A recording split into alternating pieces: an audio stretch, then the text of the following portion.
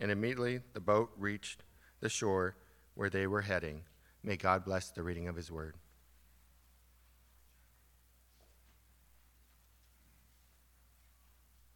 Thank you, David. This morning, I want to start by sharing with you about an event that we had last week. Many of you were able to be here for it. If you weren't, that's okay, but we want to encourage you to know that next Sunday we have a little bit of a special event as well. You may or may not know that this is kind of a big time of year for a lot of people. There might be something going on that you're familiar with. Next week is Christmas Eve on Sunday, and so as part of our service, we're going to be following service having a nativity play. But the nativity play has already happened once, and if you missed it, I have a couple of pictures to share with you this morning.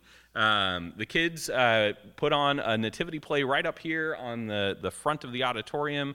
We had a bunch of little ones dressed as shepherds and wise guys. I don't know if they were wise men, but they were definitely a group of wise guys. We had Mary and Joseph. We had some wonderful narrators. And in addition to that, we had a little bit of a Christmas party. And so I want to share with you some pictures here. You can see we had a lot of internalizing learning about the birth of Christ. And I thought that was kind of a wonderful opportunity. Heather did a tremendous job in directing the kids. Someone said that our angels looked like they could have been out of like the Electric Light Parade at Disneyland or something. And they were fantastic. Kind of blew everyone away. Kind of an awe moment. We also had our dear friend Santa join us upstairs for the somewhat more relaxed portion of the evening. A lot of really wonderful young ones got pictures with Santa. Families were able to sit and visit with him for a little while. You can see that a lot of kids from our congregation, but not just kids from our congregation, a lot of children from the neighborhood also joined us for this, and some youth group kids as well.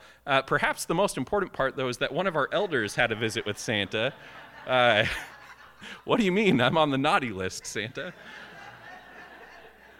Every year, Greg does go over and visit with Santa, and I think he has ulterior motives. He's not asking about toys and presents, but Greg has a very expressive face. I don't know if you've realized this, and every once in a while you can catch a really good picture of him looking very concerned. So, sorry, Greg, we had to put it in there. Kyle and I found this middle of the week, and Kyle's like, I know what we're doing with this.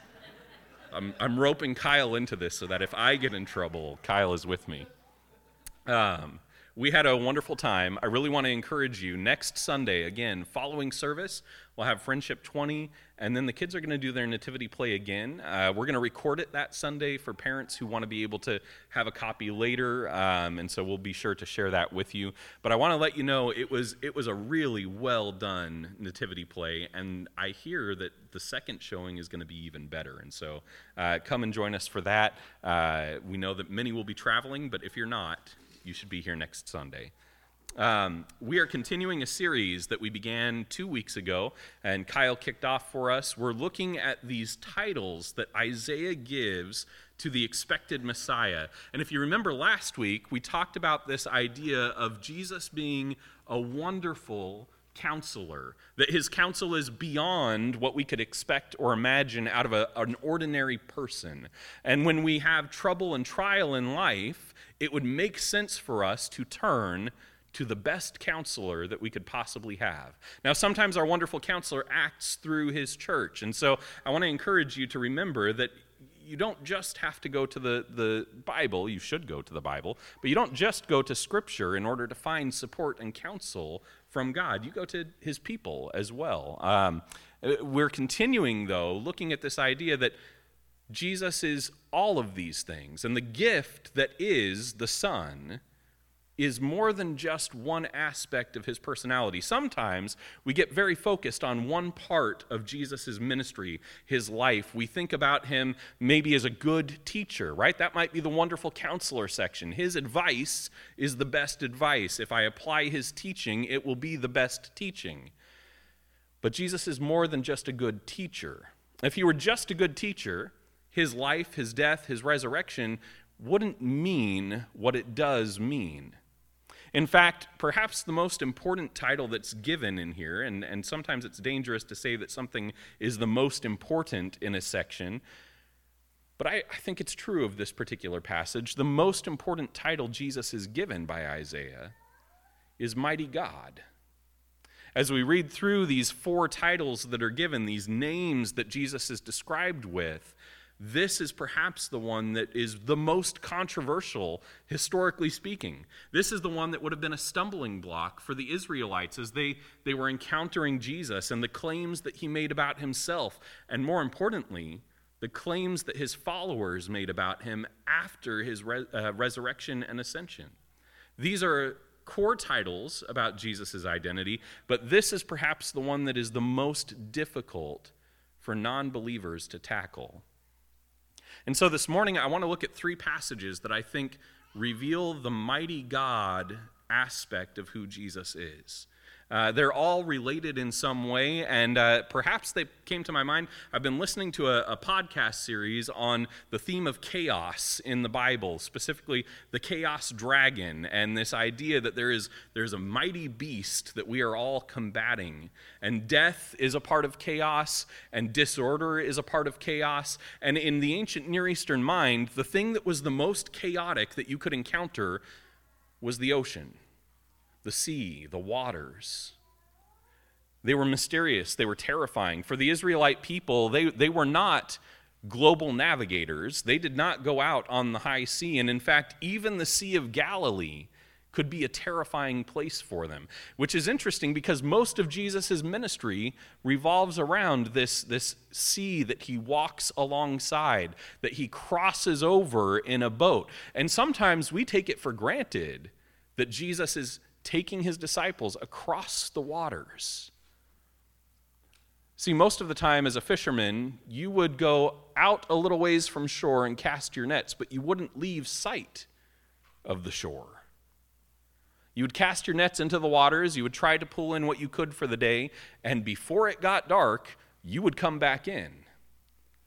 It would be dangerous to be out on the waters. In fact, the Sea of Galilee was known for being tremendously dangerous, that there were sudden swells and winds and waves that would come over the sea and cause people a lot of danger and trouble. It was not a place that was friendly to those who wanted to cross. But multiple times in the Gospels, Jesus not only requests that they cross over the river, or over the sea rather, but he commands that they do it. And so we're going to look at 3 passages this morning. I want to start with Luke chapter 8, verse 22 through 25. If you have your Bibles, you can go ahead and pull that out, and we're going to take a look at it this morning. Luke 8, verses 22 through 25. One day, he got into a boat with his disciples, and he said to them, "Let us go across to the other side of the lake." So they set out, and as they sailed, he fell asleep. And a windstorm came down on the lake, and they were filled with water and were in danger. And they went and woke him, saying, "Master, Master, we are perishing." And he awoke and rebuked the wind and the raging waves, and they ceased, and there was a calm. He said to them, "Where is your faith?" And they were afraid. And they marveled, saying to one another, "Who then is this, that he commands even winds and water, and they obey him?" I want you to think again of the imagination, the interior world of the Jews in the first century. At this point, the crossing of the Mediterranean had more or less become a common sort of thing for the Romans. They would travel from Rome to Egypt, but they usually stayed mostly along the shorelines. It was really a long trip, but it was a little bit faster than going by foot to sail the shoreline of the Mediterranean. Getting out to one of the islands in the midst of the sea was a little bit more dangerous, but it was something that they were capable of doing. But the Romans were unique in this. Most nations at the time did not traverse the high seas. This was a terrifying place to be, and the Mediterranean, like the Sea of Galilee, was not always particularly forgiving. If you read the book of Acts, you see that Paul becomes shipwrecked, that his boat is cast into a storm and that there's trouble and trial on the waves. And Paul actually talks about multiple shipwrecks that he encounters. John of the Revelation book, John had experienced multiple storms out on the seas. There are Christian traditions that talk about how terrifying it would have been for most to go out onto the sea, but not for the disciples of Jesus because they knew who they were following. And here we have this moment before Jesus is fully understood by his disciples, if it's even possible to fully understand Jesus, where they're sitting in a boat with him, and it's almost like this callback to the story of Jonah. I don't know if you remember, but at the beginning of Jonah, he's kind of not doing what God has called him to do, and he gets on a boat to go as far away from God as he possibly can. And he gets on the boat, and he sails for a little while, and a storm comes, and no matter what the sailors do, they can't really control the boat, and so they start deciding whether or not maybe someone in the boat is being punished for the things that they have done, and they cast lots to determine who it is, and ultimately, only after it's kind of fallen to Jonah does he admit who he is and what he's done and why it is that he's in trouble and why it is that the boat's about to sink all on his behalf, but he's been below sleeping. And so we have this little moment here where Jesus is in the boat with the disciples sleeping and the storm is raging around them. And we would think, maybe someone in the boat needs to be punished for the things that they've done. Maybe this is God's retribution for someone in this boat being sinful. But Jesus wakes up from his sleep and he's like, what are you all worried about? And he rebukes the wind and the waves. And it stops. And they marvel at this. Jesus' words to his disciples here, where is your faith? Where is your faith? There's something interesting about Jesus asking them where their faith is in all of this. And in fact, it becomes a repeated theme as we see Jesus encountering storms with his disciples. This theme of faith and where it happens to be. Where is it within you? And more importantly, where is it placed? If you take a look with me, that's not right.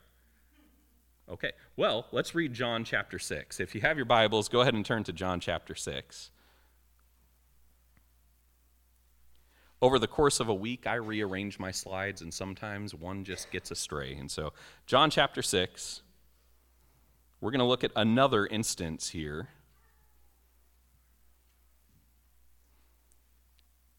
Take a look at verse 16.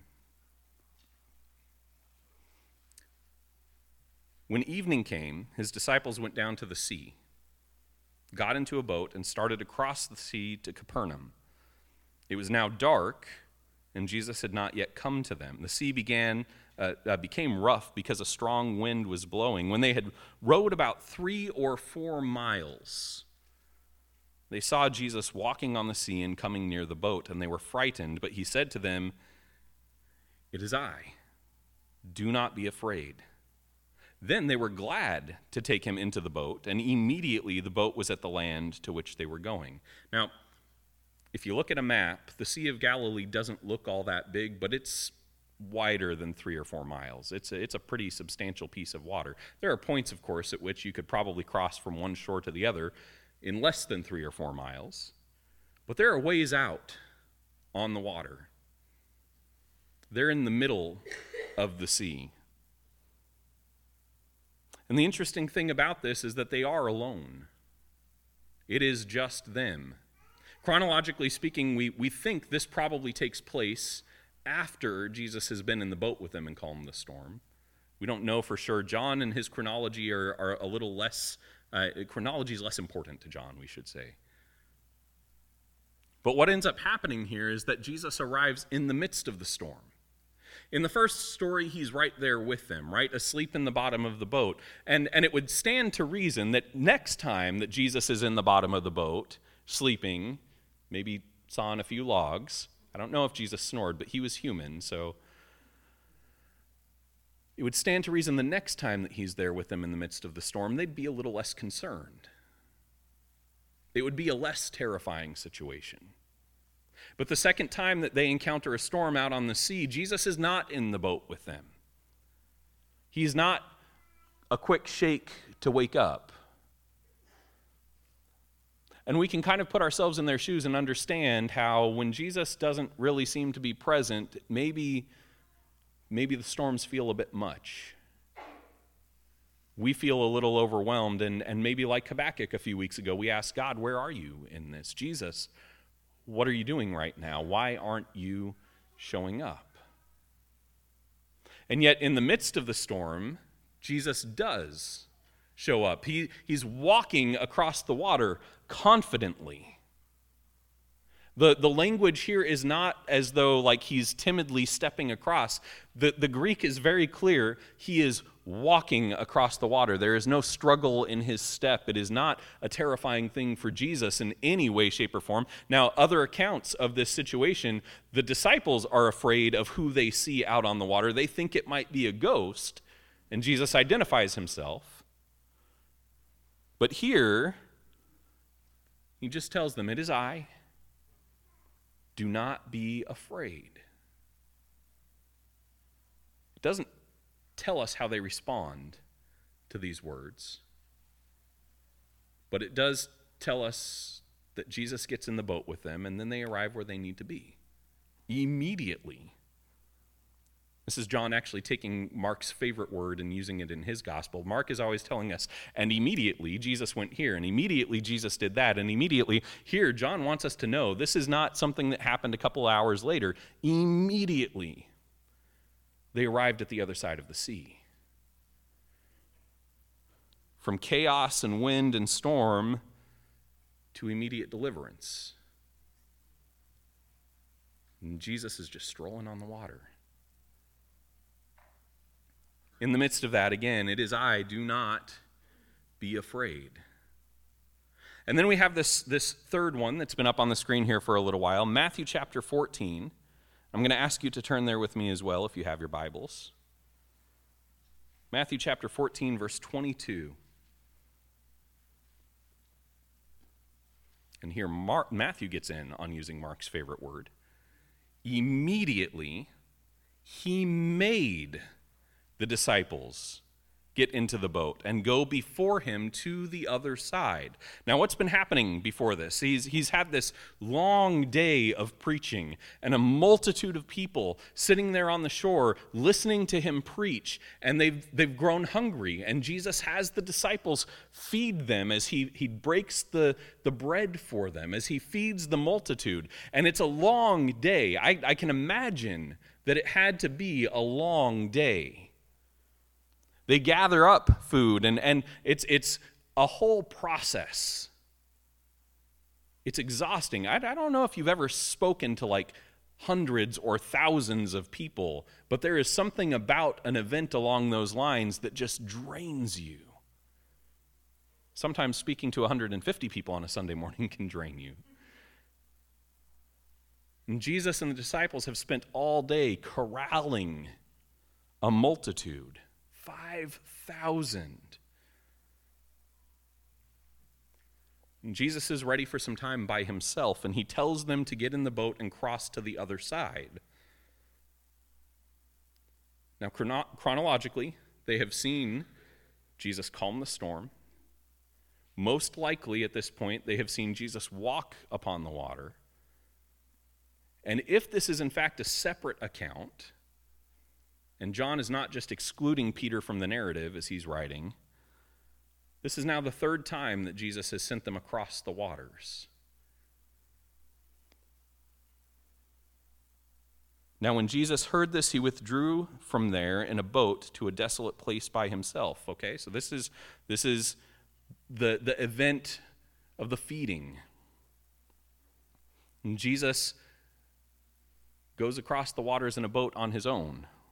So they know Jesus could potentially go in another boat on his own.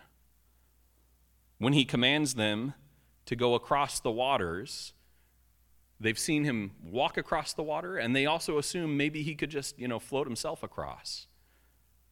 They're not particularly concerned about how Jesus will arrive at the other side. Immediately he made the disciples, this is verse 22, get into the boat and go before him to the other side while he dismissed the crowds. And after he had dismissed the crowds, he went up on the mountain by himself to pray. When evening came, evening being the dark time of the day, he was there alone. But the boat by this time was a long way away from the land, beaten by the waves, for the wind was against them. And in the fourth watch of the night, he came to them walking on the sea. Notice what is being said here. They're making little progress. The wind is against them. They're crossing over to the other side, and they just can't get there. It's gone from the evening to the fourth watch of the night. This is a long trial out on the waters. Even for fishermen who have spent their lives on the sea, this has to be a little disheartening. And yes, they know Jesus can calm the storm. And yes, they know that he can walk on the water and probably resolve this, but they've been out there fighting this storm for quite a while.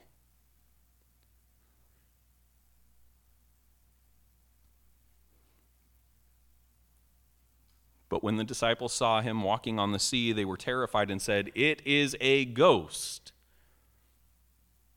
And they cried out in fear, but immediately Jesus spoke to them, saying, "Take heart, it is I. Do not be afraid." But Peter answered him, "Lord, if it is you, command me to come to you on the water." He said, "Come." So Peter got out of the boat and walked on the water and came to Jesus. But when he saw the wind, he was afraid. And beginning to sink, he cried out, "Lord, save me." Jesus immediately reached out his hand and took hold of him, saying to him, "O you of little faith, why did you doubt?" And then when they got in the boat, the wind ceased, and those in the boat worshiped him, saying, "Truly, you are the Son of God."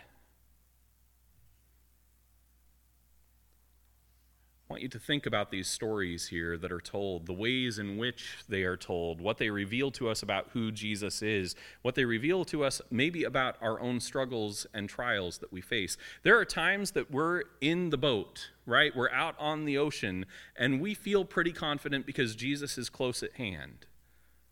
Yeah, I'm facing some trouble here, but I know Jesus can resolve this. We have a lot of confidence in him, or maybe like the disciples, this is a whole new trial that we've never really faced before, and we're a little doubtful about what Jesus might do. Maybe we feel like we're alone out on the waters. And yeah, when Jesus is present, when he's near, when he's like making himself known, when I can hear his breathing as he sleeps, I feel okay with him being in the boat with me through this trial.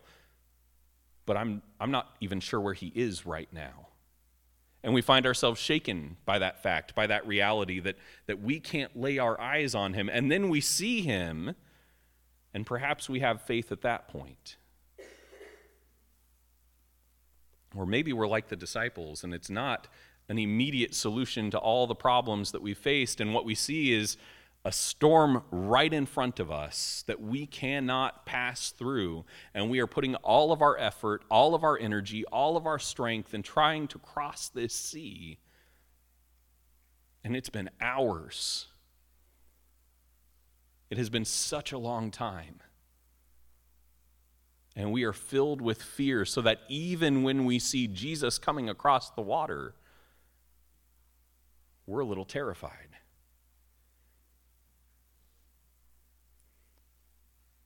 And yet, in each of these scenarios, in each of these stories, Jesus is unfazed. Jesus himself is completely unafraid, completely undisturbed, completely in control.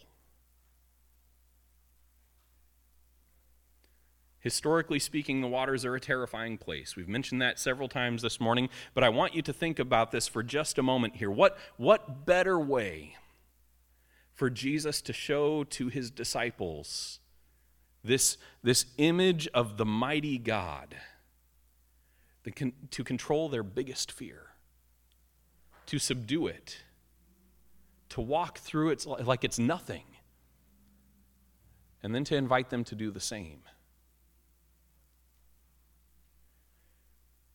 I don't know what your biggest fears are. I don't know what you struggle with the most. I don't know what the storms of your life are. Some of you have shared those things with me before, and I've had opportunities to share with others the storms that I've faced, but I want to be completely clear with you this morning. Whatever your sea and storm happens to be, Jesus is the master of it.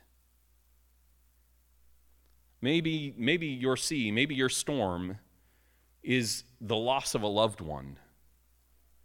Maybe you are so deep in the midst of it right now and you are just hurting and aching and terrified and you have not come out the other side yet, and it feels like things are just beating against you over and over and over again, and you cannot see the other shore. You do not know how you will come out on the other side. I promise you that Jesus is the master even of this storm. Maybe you're struggling with something internal. Maybe it is inside your head, depression, anxiety. Maybe it is restlessness. Maybe it's fear. Maybe it's something that you've built up for yourself. It's a storm you have personally created. Or maybe it's a storm that doesn't exist except inside your head. Jesus is the master of that as well. And it doesn't mean that these aren't things that we have to struggle with and face. Jesus sometimes lets us face these trials. And sometimes he invites us to face them as he would face them. Sometimes he tells us, I need you to get out of the boat and start walking. Now Peter specifically asks, call me out of the boat. If it's really you, if you are who you say you are, call me out of the boat.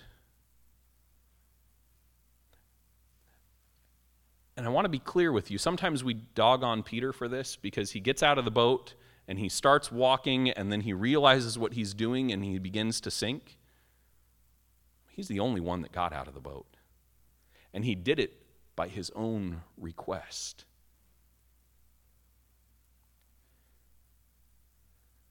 Ask God to allow you to walk on the storm,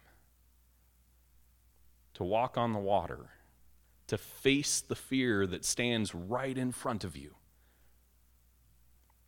And when you do, don't forget the reason for your boldness. It's the moment that Peter loses sight of Christ, the moment that he forgets that it was him who asked to do this in the first place. The moment that he forgets that the one that he's walking to is the one who has created and calmed the storm, that he begins to sink. Now, I want to be clear. There are trials in life that we need other people to come into and alongside and work with us and walk with us. There are trials that we're going to face that we're not called to face alone, right? And maybe it would have been better if Peter had a hand to hold when he got out of the boat and like, hey, John, come on, we're doing this together, right?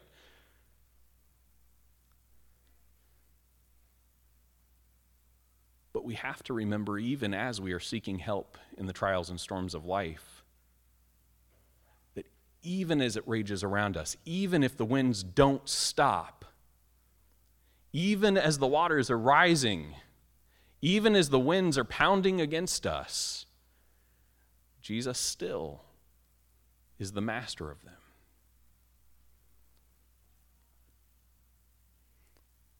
He may take us immediately to the shore. He may calm it right then and there.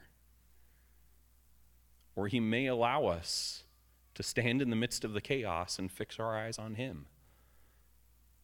But in all three instances, Jesus is the mighty God. He is the one who has created all things. He is the one who has mastery over all things. Now, there are other times within Scripture that we can find Jesus displaying boldly who he is as the one who bears the title Mighty God. But to me, these are the most reassuring. That even in the midst of the storm, Jesus remains who I know him to be when he calms it, and Jesus remains who he has always been. There's no diminishing him.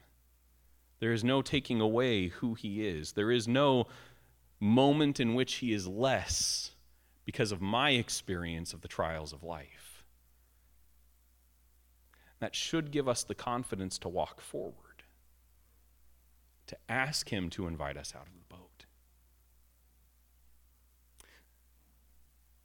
As I said this morning, I don't know where you're at. And I don't know what your personal storms and trials are. I don't know if you maybe are in a blissful state, right? It's high noon and you're out on the middle of the water and everything is peaceful and calm and Jesus is just sitting there telling you stories as you're casting your net. That's great. If that's where you're at, wonderful. Maybe you don't need this sermon this morning and your confidence in Jesus as the mighty God is the stillness and calm in your life.